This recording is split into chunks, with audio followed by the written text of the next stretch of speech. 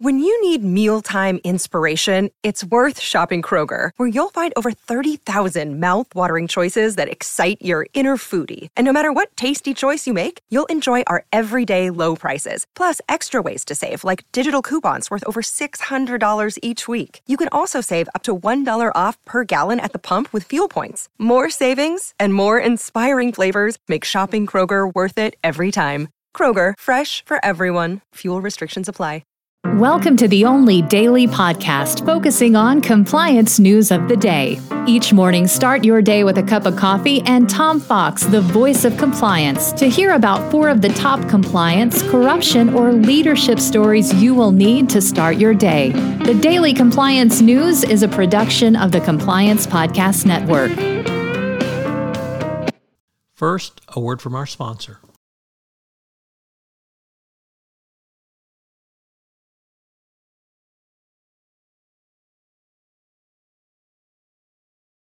The Daily Compliance News for February 15, 2023, the Ghost of Hoffa edition.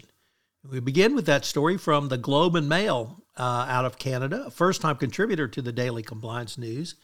And in a very interesting piece, David Whitwer, in an opinion piece, says the ghost of Jimmy Hoffa has cast a shadow over the labor movement in Canada for over 50 years now.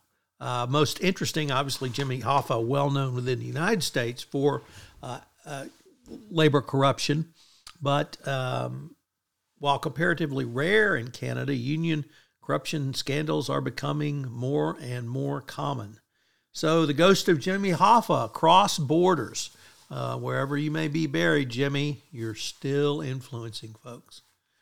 Next up from Politico, also a first-time contributor to the Daily Compliance News, Qatar's emir is to go to France and meet with French President Macron amid the EU corruption scandal. No doubt he will threaten to cut back on energy to France unless Macron does something about the EU, not understanding that although France is a member of the EU, it doesn't control the EU, and EU corruption investigations will continue. So, of course, he could always say that they didn't do it, but that's going to have to be determined.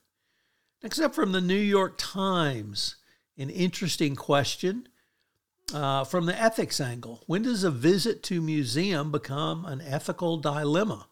Western museums are major tourist attractions, drawing travelers literally from around the world. But what responsibility do spectators have for patronizing institutions that display what critics say are stolen goods? British Museum, Museum of Fine Arts, you name the museum. Of course, there's an Africa wing in the Humboldt Forum in Berlin. So there are many museums which are accused of not having looted, but perhaps purchased things that were looted. Do we, as spectators or patrons, have a responsibility not to go or not to attend? I don't know the answer to that question. And finally, from the Financial Times, Andrew Hill in the management section has an article on psychological safety, and of course, Amy Edmondson from Harvard's Business School. He says that psychological safety needs to be a part of groups because speaking up in small groups in an organization is one of the most powerful tools to make a workplace really great. So, interesting article from the always great Andrew Hill. The Daily Compliance News is a production of the Compliance Podcast Network and a proud member of C-Suite Radio. Thanks so much for listening. I hope you'll join me again tomorrow.